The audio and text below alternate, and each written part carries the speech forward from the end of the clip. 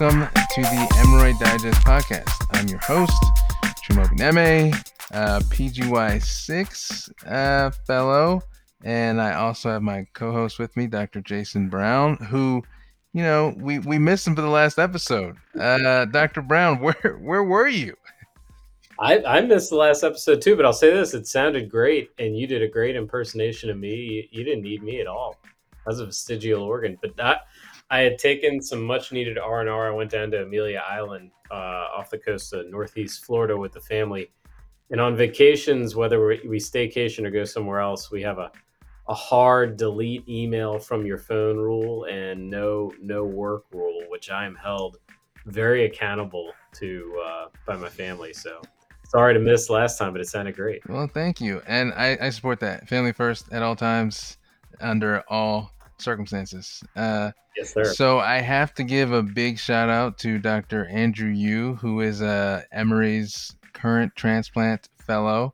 He actually helped put together the Hemorrhoid Digest summary that we're going to be talking about today. And he actually sent some questions in for this podcast as well. So, Dr. Yu, thank you. And without further ado, let's get to the show.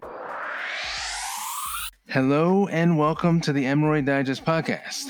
Today we have a great guest, and I'm really excited for you guys to be able to listen to our conversation with him. So we have Dr. Justin Boike. He is an assistant professor of medicine at Northwestern Memorial Hospital and is a practicing hepatologist and transplant hepatologist. He cares for patients with a wide range of liver diseases, including cirrhosis and those undergoing liver transplant. His clinical and research interests are in the management of complex portal hypertension issues, such as chronic portal vein thrombosis, bleeding varices, refractory ascites, non-cirrhotic portal hypertension, and the utilization and outcome of TIPS. Dr. Boike, thank you so much for being on the show. Thanks for having us, or having me. This is amazing. So Jason, I'll kick it to you first to sort of get us started. Yeah, again, thanks for coming on. First of all, just thank you for your contribution to the field. We always like to acknowledge that this is not an easy path. It's long hours. It's hard to get into the position to even contribute to something like this. And carrying it through all the way to the end and giving us something that is useful for a broad audience to further patient care and for continuing medical education or medical education directly is an incredible contribution. So thanks for that. What we want to delve into in the first part is sort of how you got to where you are. Not everybody is born knowing they want to be a transplant hepatologist and help write papers and guidelines like these. Can you tell us a little bit about your journey from, let's say, college on and how you found it? Yeah, absolutely. So I'm definitely a non-traditional candidate for both for medical school and throughout. So I was actually an engineer in undergrad. So I did electrical engineering and biomedical engineering. And so, I have the mindset, if you will, of an engineer as well, too. So, to me, everything is pressure equals, flow times resistance, right? So, that's the classic teaching in engineering. And engineers are problem solvers, to begin with, right? We have to solve complex situations and complex problems. And that's really what internal medicine and even medicine subspecialties is all about, right?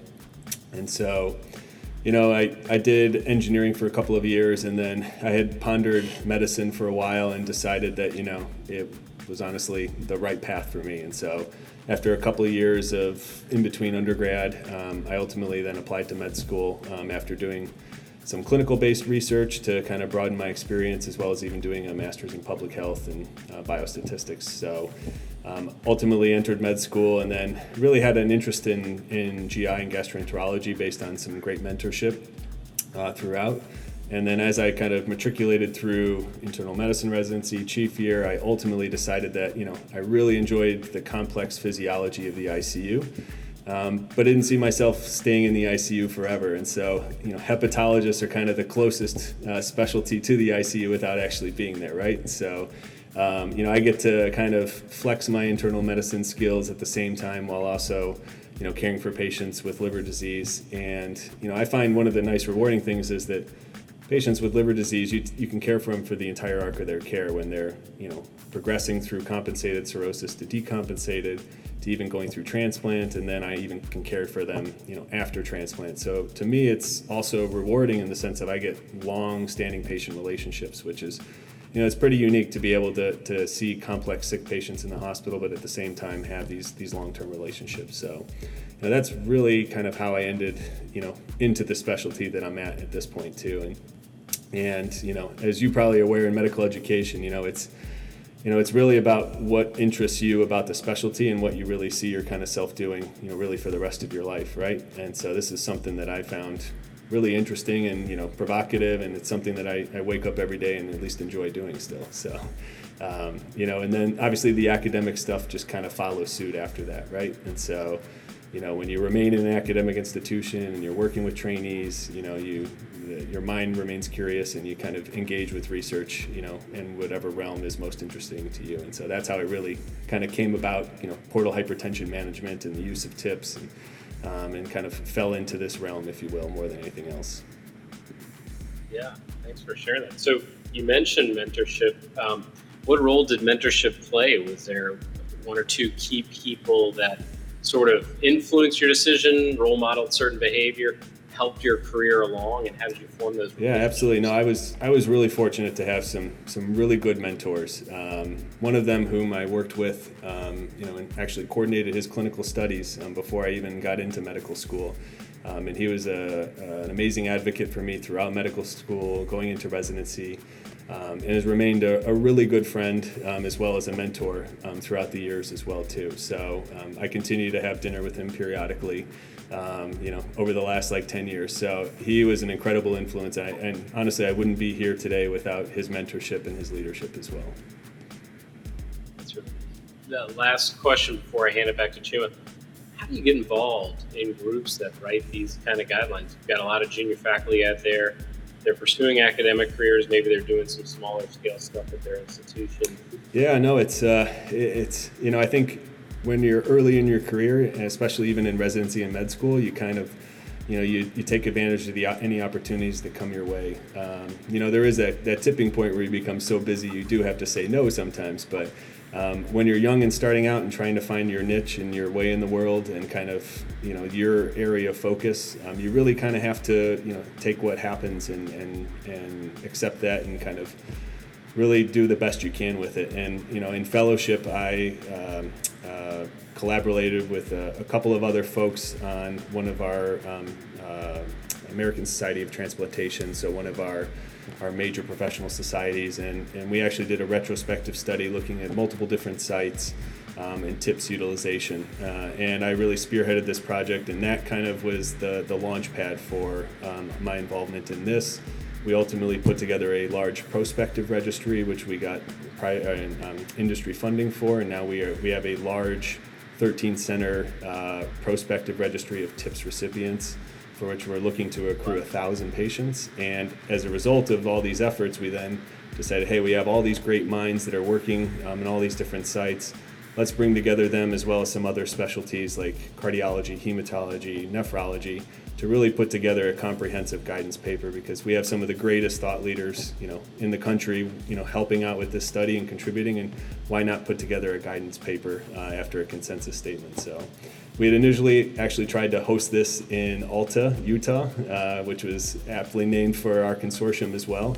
But COVID kind of shut that down, so we actually ran this entirely remotely in 2020. So one of the monumental feats of trying to get 30 people to participate in a consensus building conference over Zoom was very entertaining. So that's a whole other podcast on how y'all organize and pull that off. That's pretty neat.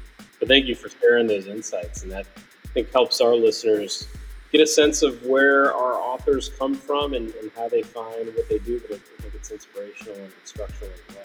Chuma, I can always go longer, but I know we're trying to keep to the time limit, so I'll kick it over to you. That's right. We got to shut it down. Well, actually, no, that was a great segue, because I was curious, just reading maybe just the title, it's entitled North American Practice-Based Recommendations for Transregular Intrahepatic Portal Systemic Shunts and Portal Hypertension.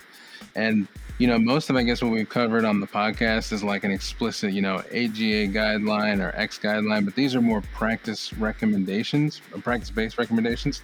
How do those, are they kind of the same in your mind, or how do they sort of different than like the standard guideline, paper that gets put Absolutely. No, it's a great question. I think the kind of major thing to consider here is that in most of Europe, TIPS are placed and managed exclusively by hepatologists. And so, it's a very different, obviously, in the United States, where interventional radiologists are the ones exclusively placing and utilizing TIPS, right? So that's really the branch point right there, which is why we felt that, it was important to have at least a North American perspective on use and management of TIPS, because there's different players who are involved in making the decisions and managing the patients compared to our European colleagues as well. So that's where we really felt like we had to draw the line, at least, for what's the North American practice pattern and how can we provide guidance to practitioners in North America on how to utilize TIPS, right? So that was really the big branch point. And to the second point is, most often, like you said, guidelines come from large professional societies giving guidance, right?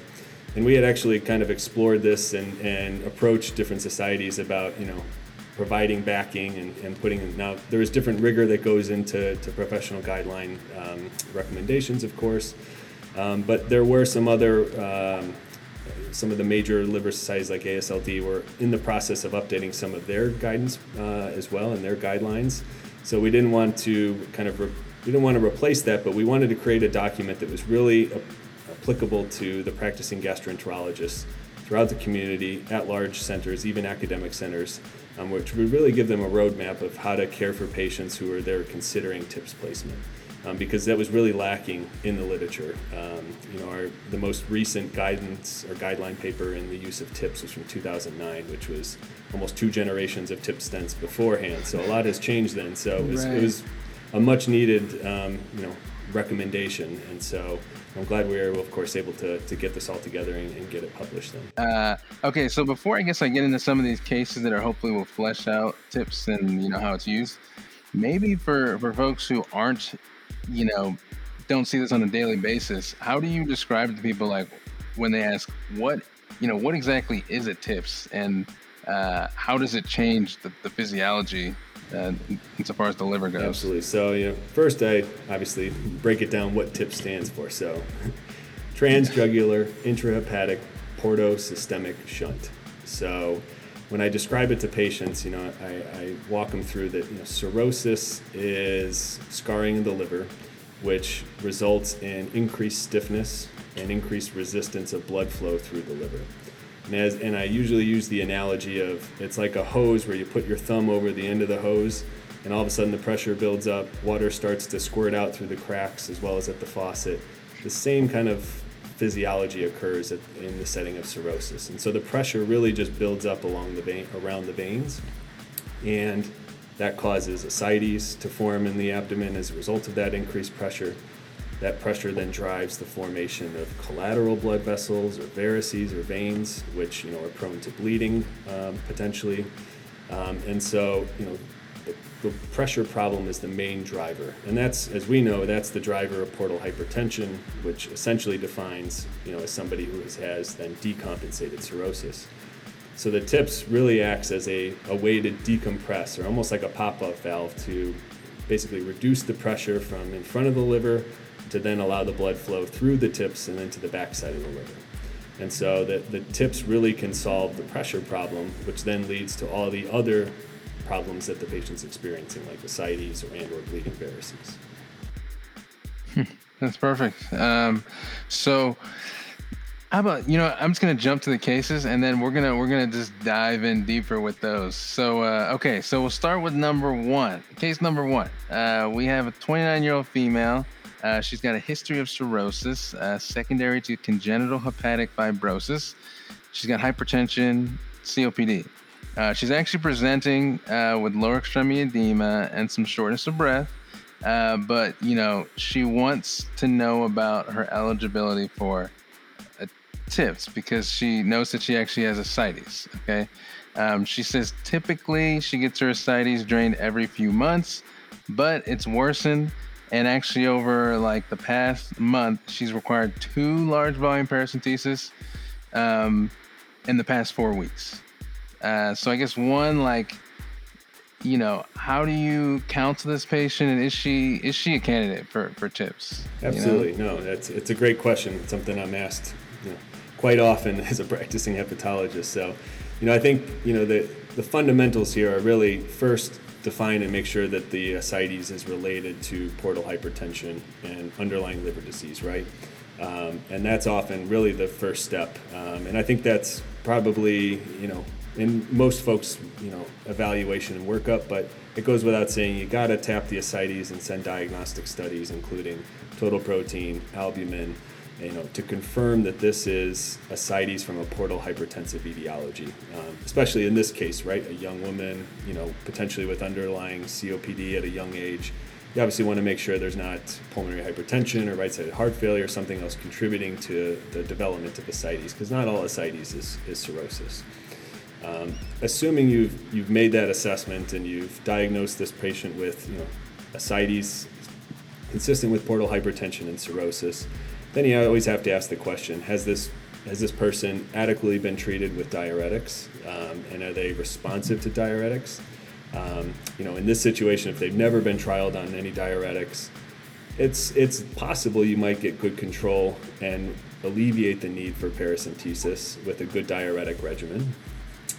But typically, in my experience, when patients have cirrhosis and they start to require more frequent paracentesis, particularly more than once a week or once every other week, that's a sign to me that there's really significant portal hypertension, and you're having significant increase in blood pooling in the portal system. That's a patient who over time is going to develop decreased renal blood flow, muscle wasting as a result of increased paracentesis. So really, I consider TIPS when somebody is presenting now with more than 3 episodes of large volume paracentesis, usually within a short period of time, without any other clear precipitating etiologies for resulting in their decompensation. Okay, so I'll move the case along. So she, in the hospital, she actually gets an echo, and she's actually found to have an RVSP of 50 with severe tricuspid regurgitation. So I guess with this information, one, is she a candidate? And then are there, assuming she's already getting diuresed with maximum dose diuretics with Lasix abdactone, given her heart function, is she a candidate? And then are there are there absolute contraindications, I guess, for TIPS that you always kind of chop people off? Absolutely. So, this presents kind of definitely a nuanced presentation in her case. But, I will say generally patients with advanced left-sided heart failure, so depressed ejection fraction, significant valvular disease, so for example, significant aortic stenosis, or significant right-sided heart dysfunction, as well as what you're alluding to here is potentially she might have is severe pulmonary or moderate to severe pulmonary arterial hypertension.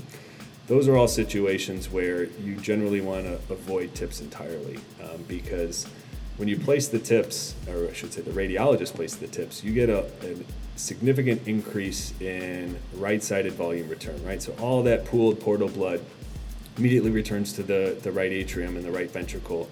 And if the heart can't take that, for example, if there's already underlying pulmonary arterial hypertension or a significantly depressed ejection fraction, those are patients who are probably going to have a cardiovascular decompensation after their TIPS placement.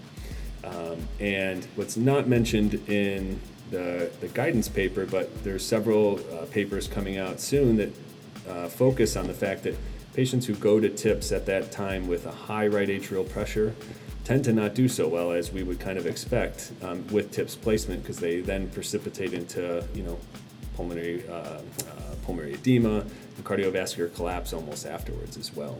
So I think in this case specifically, especially with a high RVSP on echo, we know that that's not a very accurate measurement, but it does suggest that there's something going on. So this patient either one is still total body volume overloaded and needs more aggressive diuresis before proceeding with TIPS, but also likely needs a repeat echo once they're more euvolemic, and then potentially a right heart cath to make sure they don't truly have underlying pulmonary arterial hypertension or increased pulmonary vascular resistance as well. Nice. Yeah. Are there other, when I think about contraindications or relative contraindications, I've always heard about, high MELD or, Child's Pew score. Are there definite cutoff numbers that you use, or how do you, I guess, take someone's story and then determine if they're a candidate? Yeah. So, I'll preface it. There's not hard and fast cutoff numbers. And so the things that when I'm evaluating someone for TIPS, is really what's the etiology of liver disease, what's the indication for TIPS, and then kind of where are they physiologically in the context of that. And so, for example, somebody who's presenting with ascites, there is good data to support that patients who receive TIPS early in the onset of ascites, so before they develop significant muscle wasting, before they develop significant renal dysfunction from prolonged paracentesis and long-standing diuretics, those are patients who have actually improved overall survival compared to patients who don't get a TIPS. So if you can catch those patients early, meaning, if you can first identify that patient who's now going down the track of needing serial paracentesis, right? Needing weekly paracentesis. If you can intervene with the TIPS before those patients, you could potentially improve their overall survival, because you eliminate the need eliminate the development of all the other complications that occur in the setting of low albumin, muscle wasting, sarcopenia, all the other things. And in general, all those things increase your risk of hepatic encephalopathy after TIPS, right? Your muscles are an ammonia sink, and so you can tolerate ammonia swings better if you have increased muscle mass. So all those things are a factor. So I get nervous about offering somebody a TIPS for ascites if they've been having serial paracentesis for 6 months and they come in with temporal muscle wasting and their BMI is 19 and they're frail as well. That's somebody who probably has, they're too far gone to benefit from TIPS at that point in time.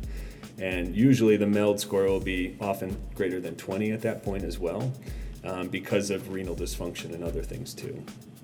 So so it's really important to think of where is your patient in the arc of their hepatic decompensation. And I think the key is if you can intervene and utilize TIPS to correct their portal hypertension before they, are in the hospital every other week with SBP and other complications, that's a patient who's probably going to benefit the most from TIPS. Yeah, so that's good. So I guess it seems like sometimes I feel like I've seen providers maybe be a little more tepid with referring for TIPS evaluation, but it seems like we should kind of be a little more aggressive, because the worst answer you can get is a no, come back later, as opposed to, no, you can't come back because you're too far gone. Absolutely. I know. I think I see a lot of providers in the community, they think that TIPS can only be offered to a patient who's, listed for transplant, right? Because of the risk of potential hepatic decompensation with the TIPS, which turns out to be incredibly low. So the reality is, if we can intervene on those patients a little bit sooner, we could potentially, improve their quality of life and even their survival, as opposed to waiting for TIPS as the last resort for management of their ascites, right? And I think that's one of the key things we highlighted in this guidance paper was, hey, if your patient is experiencing more than, a need of more than 3 large volume paracentesis within the last year, that's somebody you should be at least considering utilization of TIPS in. That's great. So I wanted to maybe take a little segue, because in learning about TIPS and reading these recommendations, there's a term that I guess I heard in a different paper called like sinusoidal steal, and you kind of, I guess, alluded to this, the low chance, I guess, that people have of hepatic failure maybe after TIPS. Can you talk a little bit more about that, and maybe talk a little more about that? Yeah, no, absolutely. So a TIPS is a controlled shunt, right? So, it is a literal bypass of blood flow around the liver, even though the TIPS is technically inside the liver, right? So, Oftentimes patients, when they have large ascites, they have other collateral vessels as well, which are shunting or bypassing around the liver. So when you put in the tip shunt, you're favoring flow towards the liver to go through the tips itself. And in rare cases, if the amount of shunting is too much, meaning that you're having too much blood flow through the tips and not enough blood flow through the actual hepatic parenchyma, that's a situation when patients really can develop basically hepatic decompensation. So rising MELD, rising INR in the face of a recently placed tips. And it happens, but it'll most often happen in patients who already have some degree of hepatic insufficiency going into it. So generally patients who have a MELD score or a MELD sodium of greater than 20, which is most often probably driven by bilirubin, right? Because if you think about our MELD score, it utilizes sodium and creatinine, which are probably more measures of portal hypertension, and bilirubin and INR are measures of hepatic synthetic function, right? And so generally, if the MELD score is more driven by bilirubin and INR, that might be a patient who's at slightly increased risk for hepatic decompensation after TIPS. And I mean, for our listeners, the MELD score was originally designed to predict survival after TIPS when it was originally created. But I'll preface, this was back in the era of bare metal stent tips, which were pretty large diameter stents as well. And so we haven't talked about it, but TIPS technology has really improved in the last 30 years. We now have covered stents, so they're covered essentially in Gore-Tex, so that way there's reduced risk of stent thrombosis. And they're also controlled expansion, meaning the radiologist or the hepatologist in Europe can place the stent, they can dilate it to a small diameter and with a fixed stent size, with a controlled wrapper around it, and then at a later date, if they haven't achieved the treatment of the desired effect, meaning if we haven't reduced ascites after a period of time, or they have recurrent variceal bleeding, we can actually have them go back in and dilate the stent even further to then achieve a greater degree of pressure drop across the liver. The reality is we want to achieve the lowest drop in pressure across the liver with the smallest diameter of the stent possible, so we can avoid the risk of hepatic decompensation, worsening hepatic encephalopathy that results from all the shunting as well. Okay, I was going to take us on a detour, but I'm not. What I'm going to do is go to the next case, and then we're going to get deeper maybe into these, thinking about some of these portal systemic pressure gradients, some of that. But I love that. Okay, so next case, 65-year-old gentleman, history of alcoholic cirrhosis and coronary artery disease, presents from an outside hospital for an esophageal variceal bleed. Okay, the patient does not come with an EGD report. Classic. But you're told he has 3 columns of varices that were present, only 2 of which were successfully banded. Okay, his hemoglobin is actually surprisingly stable. One, is this patient a good candidate for TIPS? And maybe just talk to us about your concerns or not concerns for this gentleman. Absolutely. So I think we all probably know that somebody who's actively drinking alcohol is at a much higher risk of variceal bleeding and a bleeding event, of course, right? But whenever I do see a case of anyone who presents with variceal bleeding, we're always thinking and considering, is there a role for TIPS at some point in time? And there are a couple different options for TIPS in patients. There is, historically we think of salvage TIPS where, we failed at variceal band ligation, so we were unable to achieve it for whatever reason. And so this is the salvage attempt to stop the bleeding, right? So it's the middle of the night TIPS where you try to control bleeding, right? There's TIPS utilization for other things like gastric varices, so I'm always a little bit nervous when I get a report of somebody who has GI bleeding but no esophageal varices done, but they didn't see the complete stomach and the rest of the fundus. So you always want to have a high level of suspicion for gastric varices, of course, too. And TIPS is a very reasonable approach to manage those because, as we know, you can't ban those, and we have very limited experience with glue injection in the United States, unfortunately. The other thing to really consider, especially unique to this case, is where does this patient fit in the child score? Because we have, believe it or not, meld aside, we have very robust data demonstrating that a preemptive TIPS, so a TIPS in a patient like this who has an index bleed, who is either Child's B, so Child's B score 7 or higher, who presents with active bleeding, or a patient who's Child C cirrhotic with a score of less than 14, actually would have a significant survival benefit from the use of going straight to TIPS as soon as they reach your institution. And I think this is the main instance where a lot of providers are tepid, because it seems to be that TIPS was historically a salvage method, right, for managing varices. But you have to, when we look at the data, now there are multiple RCTs as well as meta-analysis demonstrating that there is a significant survival benefit for those two groups of patients. There isn't for Child's A, and the patients with higher Child C scores greater than 14 were excluded. But for those unique window of patients, there's definitely a significant survival benefit and a significantly reduced risk of rebleeding. And I personally take into consideration too, is this somebody who's potentially prone to continue drinking alcohol too, right? Because in medical student studies from the 60s and 70s, med students were given alcohol and then their portal pressures were measured.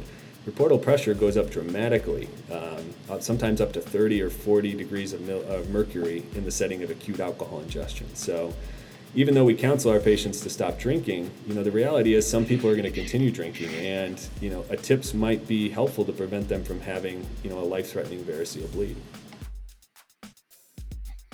That was fantastic. Okay, so all right, how about this?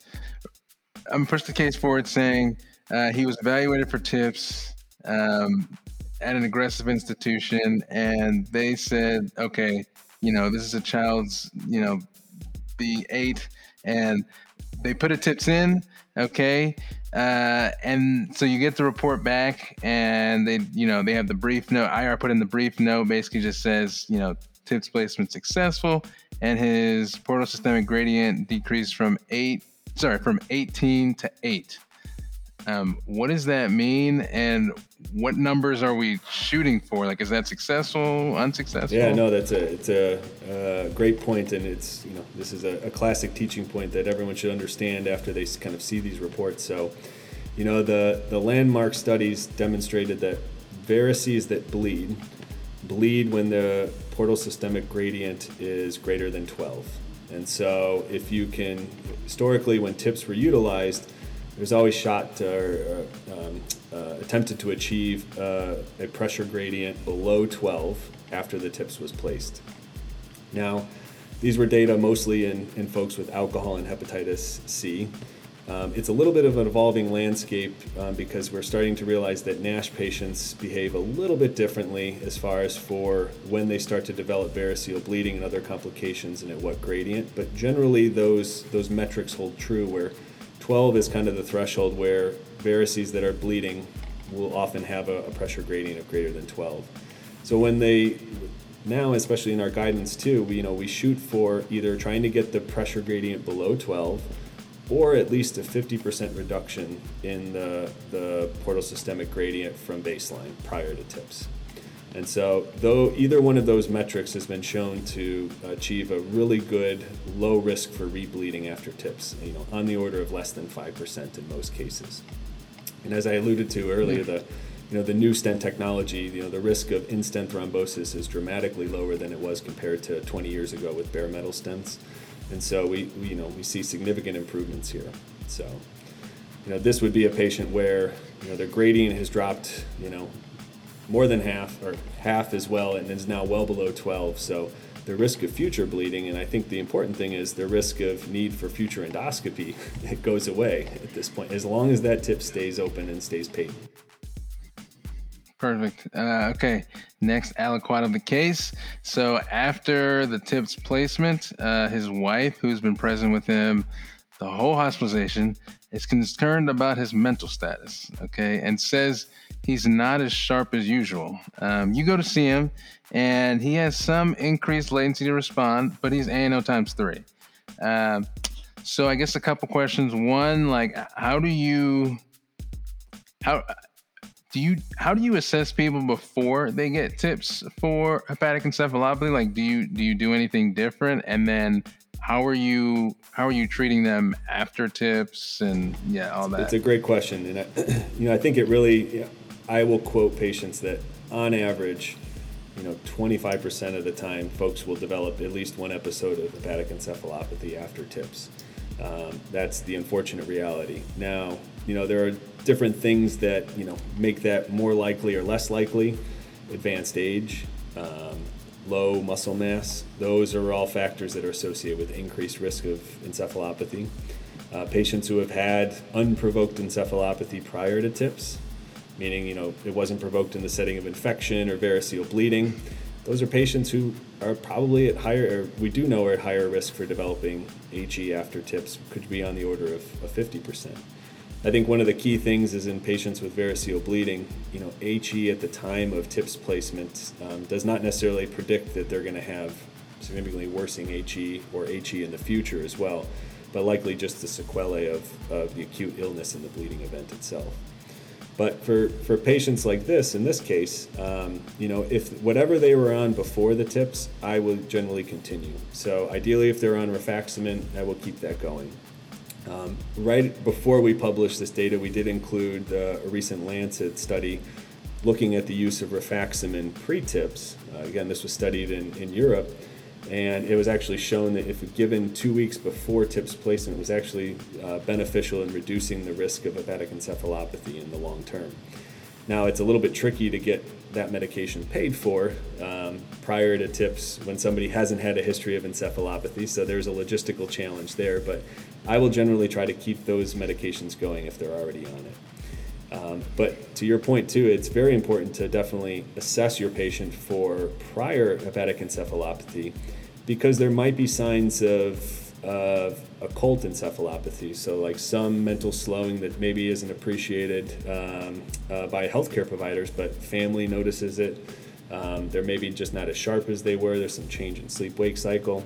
So those would definitely be situations where, it might prompt me to counsel our patients a little bit better. I always make sure that, some of those patients who are higher risk don't live alone before they get tips, or if they do live alone, that they have a family member or friend or somebody who can check on them, routinely for the first couple of weeks after tips, because that's the time period in the first 4 to 6 weeks after tips when they're likely going to develop their first episode of encephalopathy. Now tell me, so let's say in this case, altered, let's say they're on lactulose, rifaximin, he's having like 4 to 5 bowel movements a day, but the wife is still concerned, like he's just not himself. What is your like medical regimen, escalation sort of bit? Like, do you have a standard approach to these, refractory? Yeah, no, absolutely. Our data starts to get a little bit limited once we get outside of lactulose and rifaximin. It becomes a little bit tricky then because there's not a lot of great data outside of that. There's some favor checking a zinc level and putting a patient on zinc if they are zinc deficient. There is some data looking at L-ornithine, or LOLA, as some people have called it as well. I think the data supports it given as IV form, but there is a oral formulation as a supplement that's now available.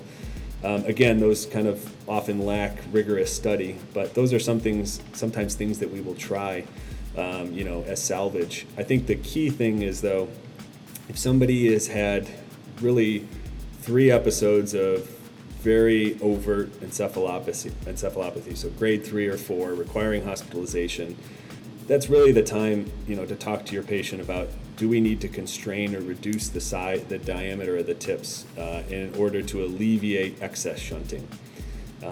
Because, the likelihood is after 3 episodes, that's a patient who's probably going to continue to struggle with recurrent encephalopathy after tips.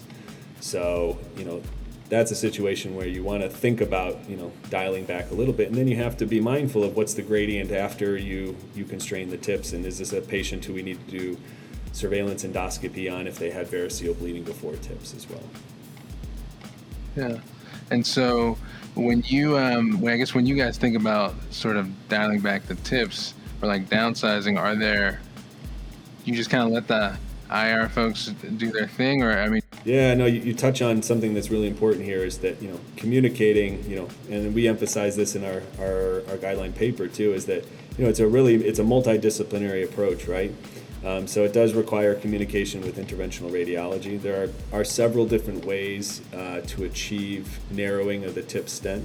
None of them have been shown to be better or worse than another. They're just differences in techniques. But most often, the radiologist will place another tip stent inside the original tips, and they'll dilate it in an hourglass shape. So that way, it creates a thin neck, at the hourglass portion, which then reduces the diameter and increases the pressure gradient across the liver.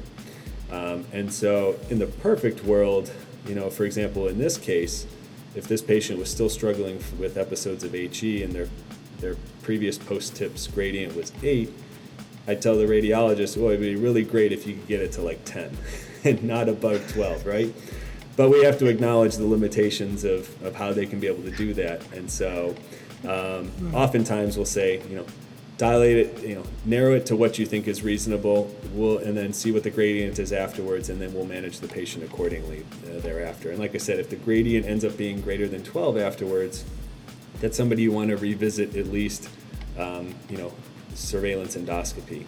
I will say, patients with ascites, sometimes just lowering the pressure a little bit is all you need. And so we really, and in our paper too, we advocate for placing the tips and dilating it to the smallest setting initially, regardless of the pressure gradient. Because in ascites, it's not like variceal bleeding where it's immediately life-threatening, right? The goal is to lower the pressure just enough to where you can control the ascites and the patient doesn't need paracentesis, but not too much where the patient's stricken with hepatic encephalopathy, right? Because then you just traded one evil for another evil.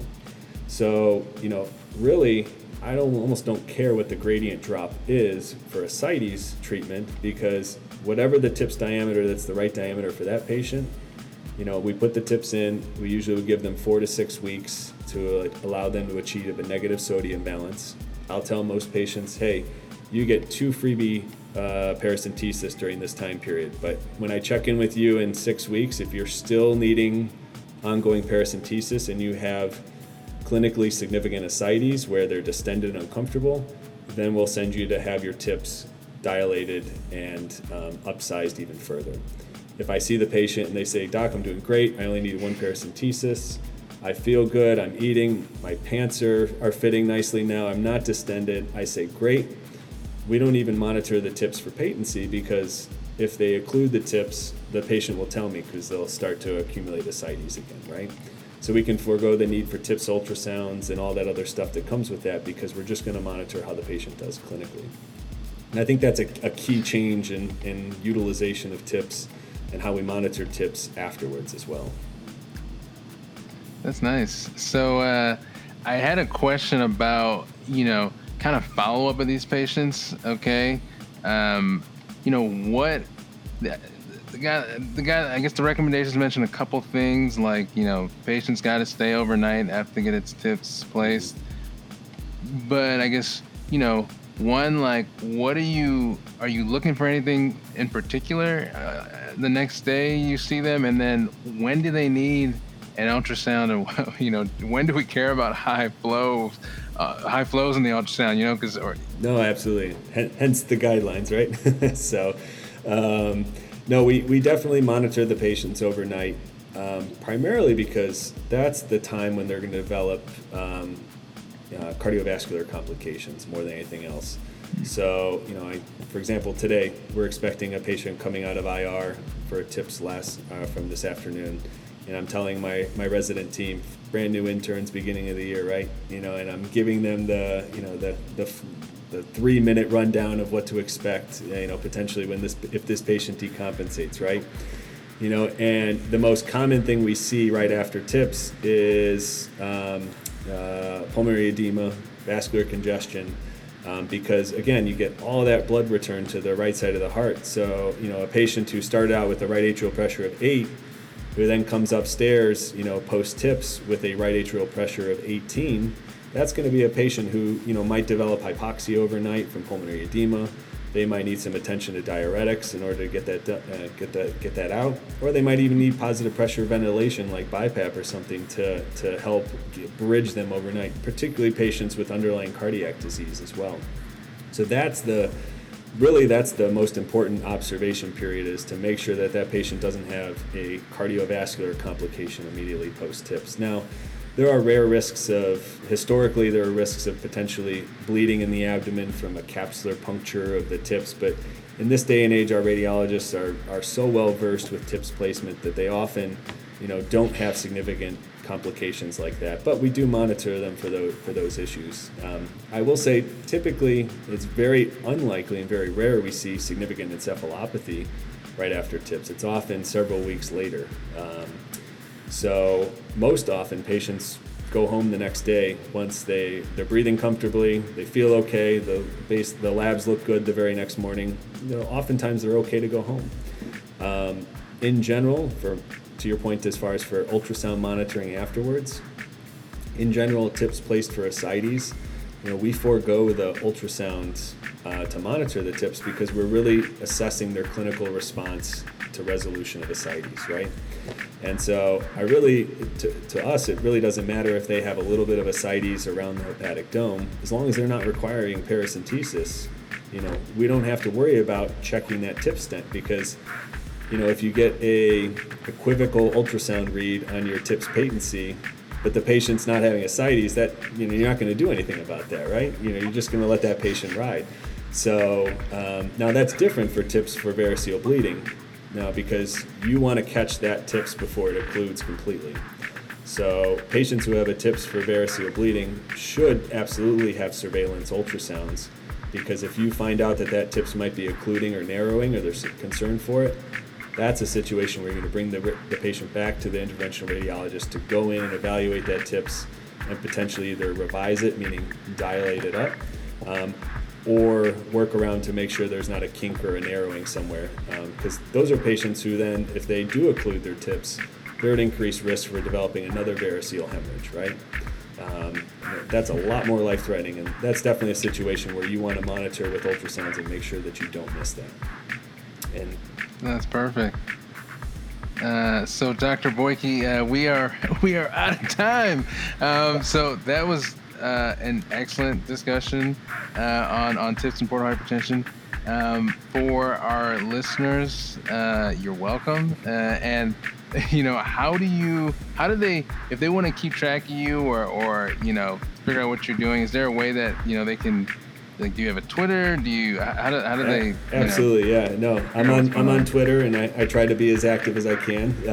So it's just at Justin Boike, B as in boy, OIKE is my Twitter handle.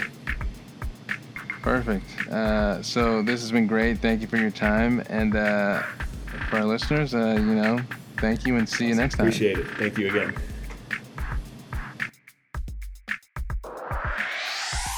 Hang on to your hats, y'all. Medicine is a lifelong learning process, and this podcast is part of that process for us. While every effort is taken to ensure the accuracy of the material presented, we realize that medicine is constantly changing, not to mention that art comes along with science.